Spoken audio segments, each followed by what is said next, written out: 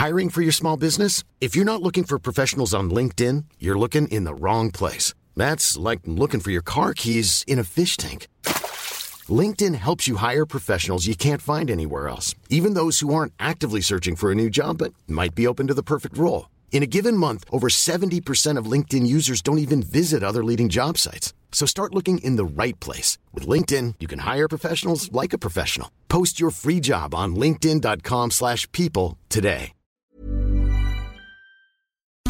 Welcome to Text Message. I'm Nate Lankson. No Ian Morris this week because I'm still homeless. My new house is not ready to move into for another couple of weeks, which means my new studio is not ready to be built for another couple of weeks. But never fear, because CNET's Andrew Hoyle is here. Hello! Thanks for joining me this week. It's quite okay, thanks for having me. Well, first up in news, Amazon. Now, Amazon got a bit of flack this morning by a minister in the UK government here for not including a pamphlet that the government produces and which advises buyers of drones and unmanned aerial vehicles about the dangers or really what safety procedure they should be invoking when they are flying their drones, one of which is don't fly near an airport. Common sense, you might argue. You might argue, but earlier this week, a pilot flying a jet into Heathrow Airport reported that a drone collided with the plane. Now, that investigation is still ongoing. It's certainly not the first time we've heard of pilots and airports being concerned about drones, and that will be something we're undoubtedly going to return to in future. But the news is that a minister basically said Amazon should be including this pamphlet that the government produces, and Currys and Argos and other big electronics retailers here in the UK, they include in the box, physical pamphlet in the box when somebody buys a drone from them. And it just advises them on common sense stuff. Don't fly near an airport. Don't fly over groups of people. Don't fly into government buildings. Yeah, if there's a child in a swimming pool, maybe don't fly near it if you've got a camera on your drone. There are things like that that are just plain sensible, but it has come under fire for not including this pamphlet. Said no, basically. Yeah, I mean, so Rupert Goodwill, and he's the Minister for Transport, and he's a Member of Parliament, obviously, said that Amazon had basically refused to include this leaflet, and Amazon had said that it's basically too complicated because they have so many products and they deliver to so many countries. I think this is fine. I can completely understand Amazon's side of the argument in this, because Amazon is a big company. It has facilities all over the world, and a lot of its products it doesn't keep in stock. The company that you buy from, the product you've bought, can often be shipped from outside of the UK. So the amount of facilities it would need to put in place to put a UK-specific UK government guideline into products that are shipping in the UK but not anywhere else would be just extremely difficult. It feels like the onus could be on the manufacturers to include that in the same way that they include warranty information. This is probably something I can see happening. I mean, I bought a Sony camera recently, and in the box it came with a huge amount of paper in every language under the sun almost for things like warranty and setup manuals. I mean, it strikes the sort of thing you never read. Massive manual comes with it, you chuck it away immediately. But when you see the Queen's stamp on a piece of paper, I mean, it's just not British to ignore that. No. So they could address that. I mean, Amazon has said that it's basically it's too difficult to do this, but it strikes me that other companies are able to do this. So I sort of feel that it's in the company's interest not to be hammered with criticism like this, and it does ship stuff in the UK, and it can put anything it wants. I mean, it manages to put a lot of promotional leaflets in its boxes every time I buy so much as a book. It is true. It is difficult to do that, and sure, not impossible, but the other companies you mentioned, Currys, PC World, or wherever, they're companies that are based in the UK. All their operations are in the UK. Their stock is flown into the UK, goes into their own UK-based sorting offices, and then gets pushed out to their stores. So in that sense, it's much more easier for them to just be like, okay, it's a drone, there you go, there's that leaflet, and then have that sold on the shelves. I would say and certainly with the experience that I've had with drones and writing about them and the problems we've had in the UK, that the onus really needs to be on the government and on the CAA, which is the authority that sort of governs air traffic and stuff. They need to make these rules both much clearer and much easier to find. The problem I found with using these drones and writing about them is that I'm still not entirely clear when I should be using a drone and when I shouldn't, and what areas are fine. The problem is that those laws they're so diverse, and they cover a whole range of products, and they cover different parts of the UK, and London has its own subset, and then even certain London boroughs do.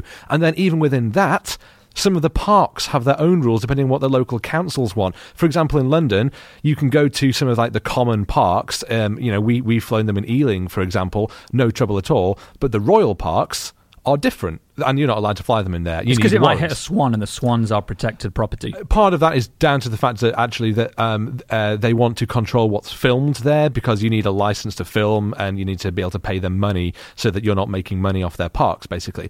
But it's so complex. There are so many different laws, and some of the laws are about the health and safety of flying an object over groups of people, and some of them are down to privacy in terms of you're flying a camera over groups of people. What can and can't you do? There isn't an easy-to-find resource for this stuff, and that's what people need. So not just Amazon saying, here's what you can and can't do.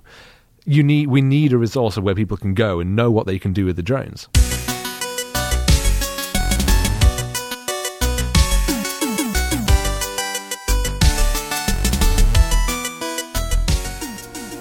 It's a great day for all here in Britain because, of course, this week, today, the Queen has turned the grand ripe old age of 90. As we hear a text message, do indeed honour Her Majesty, Her Royal Highness. We give her the text message, Grand Award of 90. Very good. Yes. Happy birthday, the Queen. She is 90 years old, longest reigning monarch as of last year, and now first monarch to be 90, I assume, which is fantastic news. Well done. And I thought it's only fair, being British citizens, to comment on this marvellous occasion, even if it's just so I have another excuse to say, I met the Queen once and I told her all about podcasting and why it was interesting. Yeah, didn't you? That was a good point. That's the only reason I wanted to include this segment. No, I'm only kidding. So we move on then. No. But I wanted to highlight this. I mean, it is interesting. The Queen's 90. I mean, we can't be a UK-focused podcast and not talk about the Queen when it's basically all we've seen on the news over the last few days. But I was looking around and I did a bit of Googling for things like Queen tech, Queen Elizabeth technology, things like that. And I have to say, I found a surprising amount of stuff that we can discuss regarding the Queen and technology. There is a lot. I'm going to go through a few of these things just to mark Her Majesty's birthday. Firstly, news this week came out that Buckingham Palace wants to pay someone as little as £45,000 a year to run the Queen's Twitter and Facebook page. I had 50,000 down for that amount, actually. It's the job where it was dependent on experience. Oh, right. If you went to theroyalhousehold.tal.net/vx/lang-n-gb/mobile-0/appcenter-1 and the rest. There's a short URL too. Head of Digital Engagement is the job posting you would have found there, and it says dependent on experience. And this is a really interesting job posting because it's the section and the branch this is held in is Royal Communications, which is just got to be a great title. Imagine this on a business card: Andrew Hoyle, Head of Digital Engagement, Royal Communications, Buckingham Palace. Sounds like an address. That's the office I want. But other things I found out about the Queen, one of which I knew, is that she sent one of the first emails back in the 1970s. And I already knew that, but I found this great article on thememo.com that says why Queen Elizabeth II is the Queen of Technology. Here are some interesting Queen-related tech facts that I found. 1953 was the world's first major televised event in 3D. That was the Queen's coronation. And apparently she absolutely insisted that the coronation would be filmed in front of TV cameras, but it was actually recorded in an experimental form of 3D that blended colour and black and white pictures. People only generally watched it in black and white because, most people didn't have TV sets at the time necessarily, but it was fantastic to think that, 60 years ago, when people were just getting their heads around the idea of what television could be, the Queen was like, yeah, I want that, and yeah, I want it in 3D. Make it happen. So that was fun. A few years later, the very first televised Queen's speech, fairly standard. She's been doing that pretty much on cue every year since then.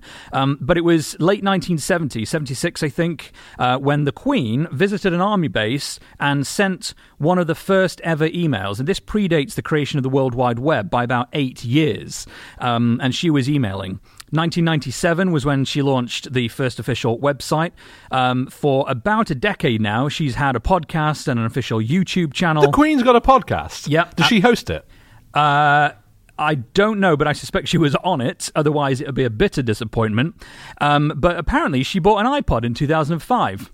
No, right. So here's what I'll interrupt, because I a couple of years ago wanted to do a roundup feature on the technology that the Queen uses. The problem is that when you Google this, is that all of the technology that the Queen apparently uses has all been gifted to her as a PR stunt. So Samsung a few years ago, they gifted her a Samsung Galaxy Tab, and then they sent out these press releases of, the Queen uses the Galaxy Tab, but she doesn't use it. Like, she's been given it. Doesn't mean that she uses it.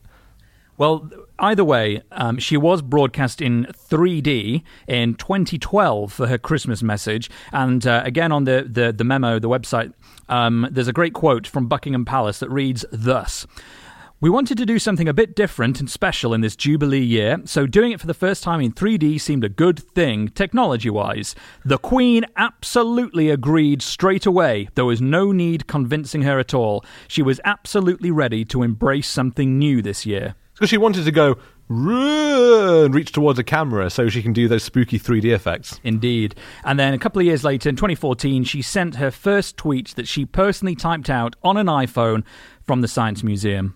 You say she's Queen of Tech. Now, I think that she was always going to be Queen of Tech because she's the only queen that we've had during this rise of this new technology of smartphones and the internet. I'm sure people said, oh, the Queen of Tech, when the wheel was invented and we had the first monarch who used the wheel and the fire. Yeah, but that would be irrelevant for this podcast. So let's just focus on the best queen, the current queen. Well, in other anniversaries, just before we get to an email and talking about some Google antitrust fun, I wanted to mark the occasion of the Xbox's 10th anniversary. Oh. Microsoft is going to stop, the Xbox 360 specifically. Yeah. Microsoft is going to stop manufacturing Xbox 360s after 10 years. It was celebrated as a blog post. There's not really a UK angle here on this at all, other than I bought one of the first ones when it came out and lived in the UK at the time. But I did think it was worth noting. Andy, have you got some fond memories of the Xbox 360? I have fond memories of using it and playing games and holding the controller. No, it's great. No, I'm surprised it's 10 years, actually. It doesn't feel like 10 years, but I suppose it must have been. Got some numbers here. I wonder if you wanted to guess. How many gaming hours have been played in total on the Xbox 360 in 10 years. Oh my God. So this is the total number of hours that games have been running on all global Xboxes ever sold ever. And I have the exact number here. Oh, that must be an amazing number. And throw a guess out there. Okay, 100 billion. You're quite close. Am I? I'll be honest. You've overshot the mark a little. You've over-egged the old Xbox pudding. Which was never a game, but could very easily have been. Could you imagine if Mary Berry had done a Kinect-enabled Great British Bake Off where you baked with a Kinect? Well, that's the next Vive release, isn't it? Is it? Yeah. No. Yeah, Mary Berry and Vive. Bollocks. Have you not seen it? No. You're lying, aren't I'm you? lying. The number answer. If only. 78 billion gaming hours have been played. I was close. Yeah. Now, gamer score points. Sorry, were you slightly annoyed, though, that when you do one of those, guess how many, and knowing that it's a big number and someone guesses a bigger number, so the number you then give just seems less exciting? It's kind of like asking for a pay rise and not quite getting the amount that you thought was fairly realistic. The number of total gamer score points ever in total accumulated over the last 10 years. Now, bearing in mind, I'll give you a clue here. Mm-hmm. there is generally, and this has been massively fluctuating over the years, depending on DLC and re-releases and stuff, but generally, a new game on the Xbox had 1,000 gamer score points if you completed every achievement that it had to unlock at launch. I'm going to guess at 200 billion. Way undershot. Wow, okay. Way undershot. The answer is 486 billion. Whoa! And that's across 27 billion individual achievements. And how many of those were you? My gamer score, I think, when I switched over to being a PC gamer, was, I think, just a hair under 50,000. Right. I got most of mine from the Gears of Wars, and I'm hoping to cash in a few more when Gears of War 4 comes out.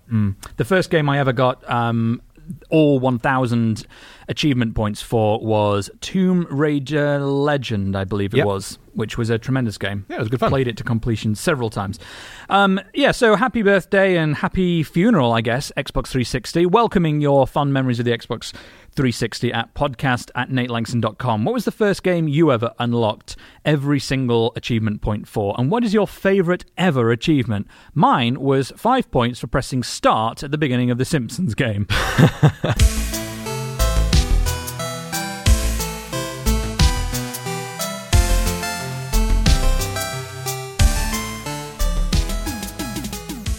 Well, before we mosey on into our final story of the day, Google's fun with Europe, I've got an email here. We've got a few emails in the back catalogue here to get to, but I wanted to pick this one out that only came in this morning, actually, from Jacob, who says, "Hi, Nate and Ian." No love for you, Andy. Oh, that's a shame. It is, isn't it? Just discovered your show a few weeks ago, and I'm really enjoying it. I'm in the US and just posted a review on the iTunes Store. You have 14 reviews there now. Thank you very much, America. There's about 300 million of you over there, so some of you are slacking. Can't wait to catch up with newer shows. I like to listen from the beginning. You all are funny, engaging, and make the show accessible and entertaining for this casual tech consumer. Keep it up. That's from Jacob. So thank you very much, Jacob, and thanks for leaving a review. This is a very convenient way of saying if you haven't left us a review in iTunes, that is the equivalent, in my eyes, of you giving something back for the many, many hours that we spend putting the show together. We don't want your money, we don't want advertisers, but we do like people to hear about the show. So leave us a review in iTunes. That really helps more than you can possibly imagine. Also helpful, telling a friend, telling a colleague about the show, and helping them to install it on their phone if they haven't used podcasts before. Not just our show, any show. Obviously, Tom Merritt's. Or the CNET UK podcast. Or the CNET UK podcast, yeah. Indeed. Well, maybe if you send phoning praise, I'll read that out as well. Absolutely. I mean, this could be cross-collaboration if Jacob also listens to the CNET UK podcast. Well, why not?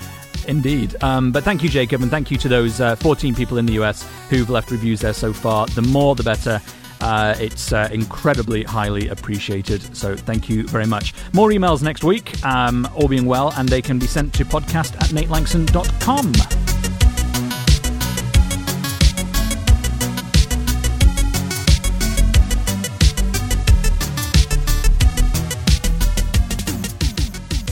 Well, finally, this week, not going to go into massive amounts of detail on this one because it does get very, very heavy with legal discussions, but I really couldn't ignore it given that it's happening on our doorstep.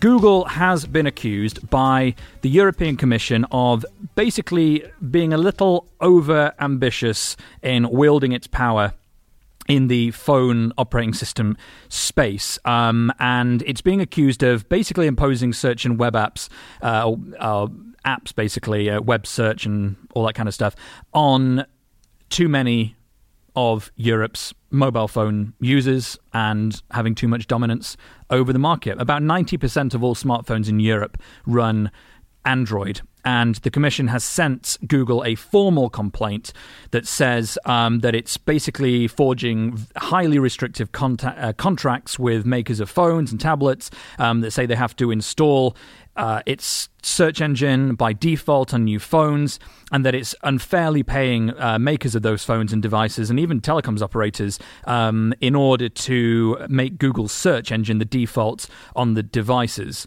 There's a quote from the Competition Commissioner, Margaret Vestager, who says, quote, "What we found is that Google pursues an overall strategy on mobile devices to protect and expand its dominant position in internet search." Over half of internet traffic takes place on mobile devices, she points out. And the idea here is that this is sort of opening up a conversation for the EU to have with Google, and for Google to have its say. And Google, for its credit, says that a lot of these deals are optional, and that companies don't necessarily have to take them, and that they've created an ecosystem that's allowed for entirely new types of services and apps to exist at no cost, and it's created a vibrant market. So your overview there seems to suggest that the EU's biggest problem is that Google is forcing Android developers to use the Google search engine as a default. So what's their alternative? Ask Jeeves. I mean, Google is for everyone's default search engine because it's basically the search engine. It is. We don't use Alta Vista anymore because it's not 1997. Well, the question is, why don't we use others anymore? Because in the US, for example, Bing and Yahoo has a much higher... Well, we laugh now, but the percentage, we do laugh. The percentages are much, much higher over there. A lot more people use it, whereas over here... Let me Bing that for you. I just don't see it. Yeah, that has been bung. But over here, it's so predominantly Google, and there are complaints. A lot of the complaints from companies who have raised their hand and said, look, this just isn't on, have been makers of alternative app stores that say, there's one called Aptoid that is basically like a white label service for making alternative app stores. So if you're a device maker or if you're a telecoms operator, you can say, we don't want to use this default app store. We want to make our own app store.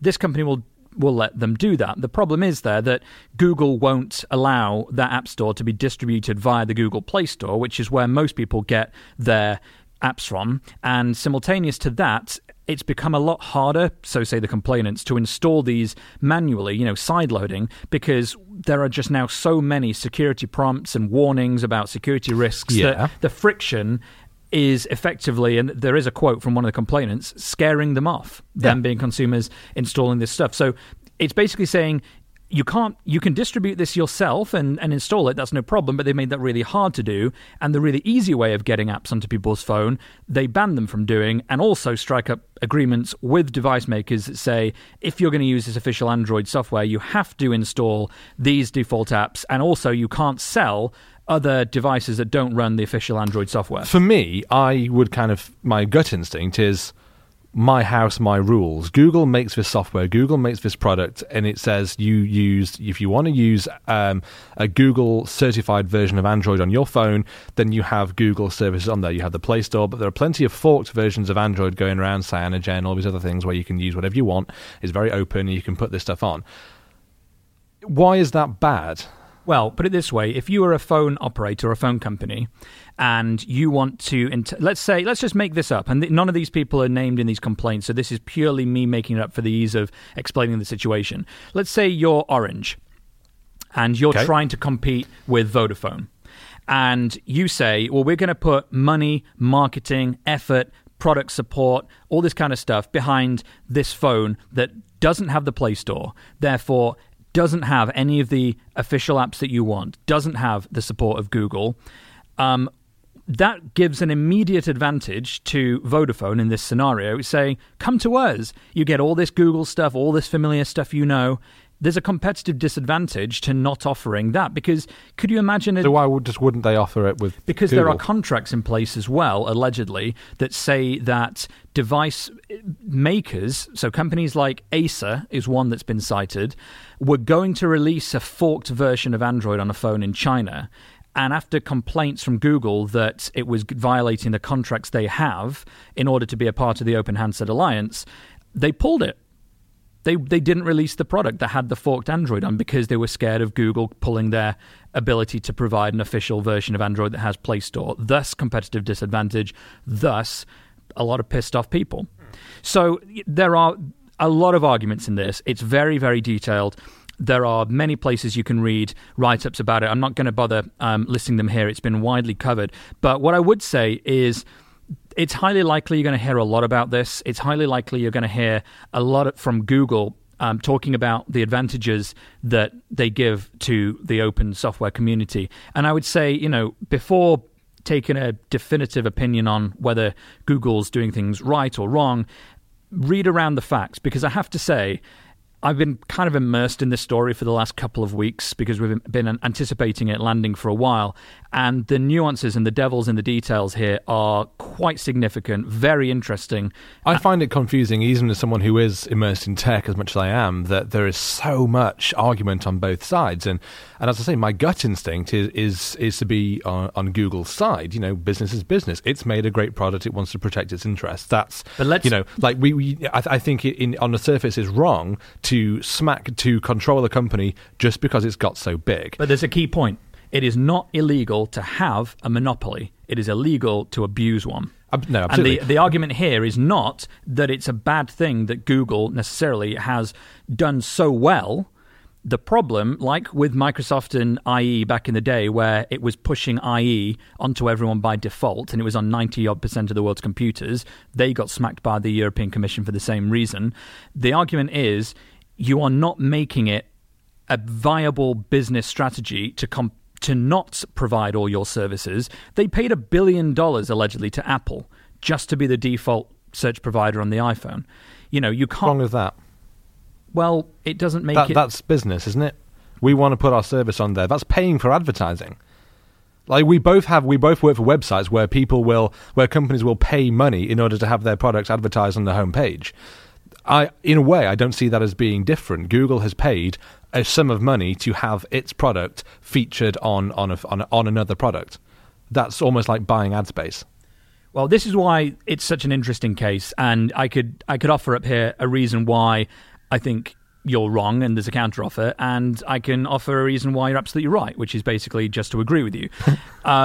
The fact of the matter is it's incredibly complicated and there are lots of fors and againsts, but we're likely going to hear quite a lot of this over the coming months as this investigation and this hearing goes on. But let us know your thoughts. I'm really very, very, very keen to hear your thoughts on this. Do you agree with Andy's point just then that this is just business and we shouldn't be basically, shooting down Google for making a product that lots of people like and that companies enjoy being able to sell and make money off being able to sell? Or are you on the side of the smaller guys that are basically saying, look, it's not that you've created something that we don't want to use, it's that you have struck up deals and you've made the industry so afraid to take a chance on us and made it harder for us to get people to install our stuff around your official channels?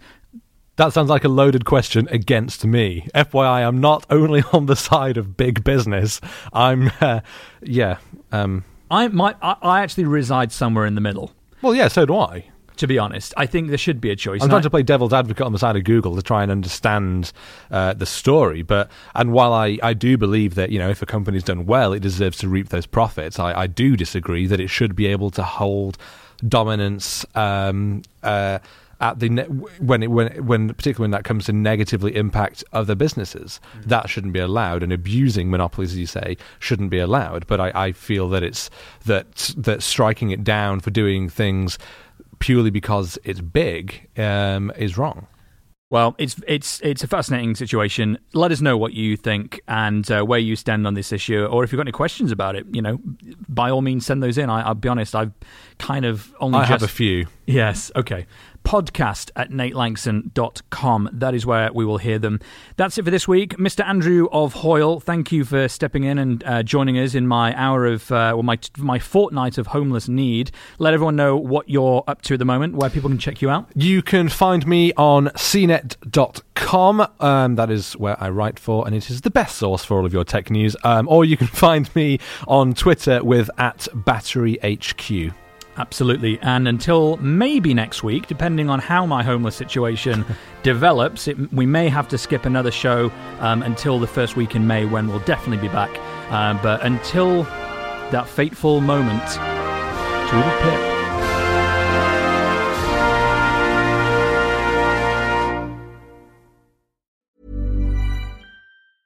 Planning for your next trip? Elevate your travel style with Quince. Quince has all the jet-setting essentials you'll want for your next getaway, like European linen, premium luggage options, buttery soft Italian leather bags, and so much more. And is all priced at 50 to 80% less than similar brands. Plus, Quince only works with factories that use safe and ethical manufacturing practices. Pack your bags with high-quality essentials you'll be wearing for vacations to come with Quince. Go to quince.com/pack for free shipping and 365-day returns.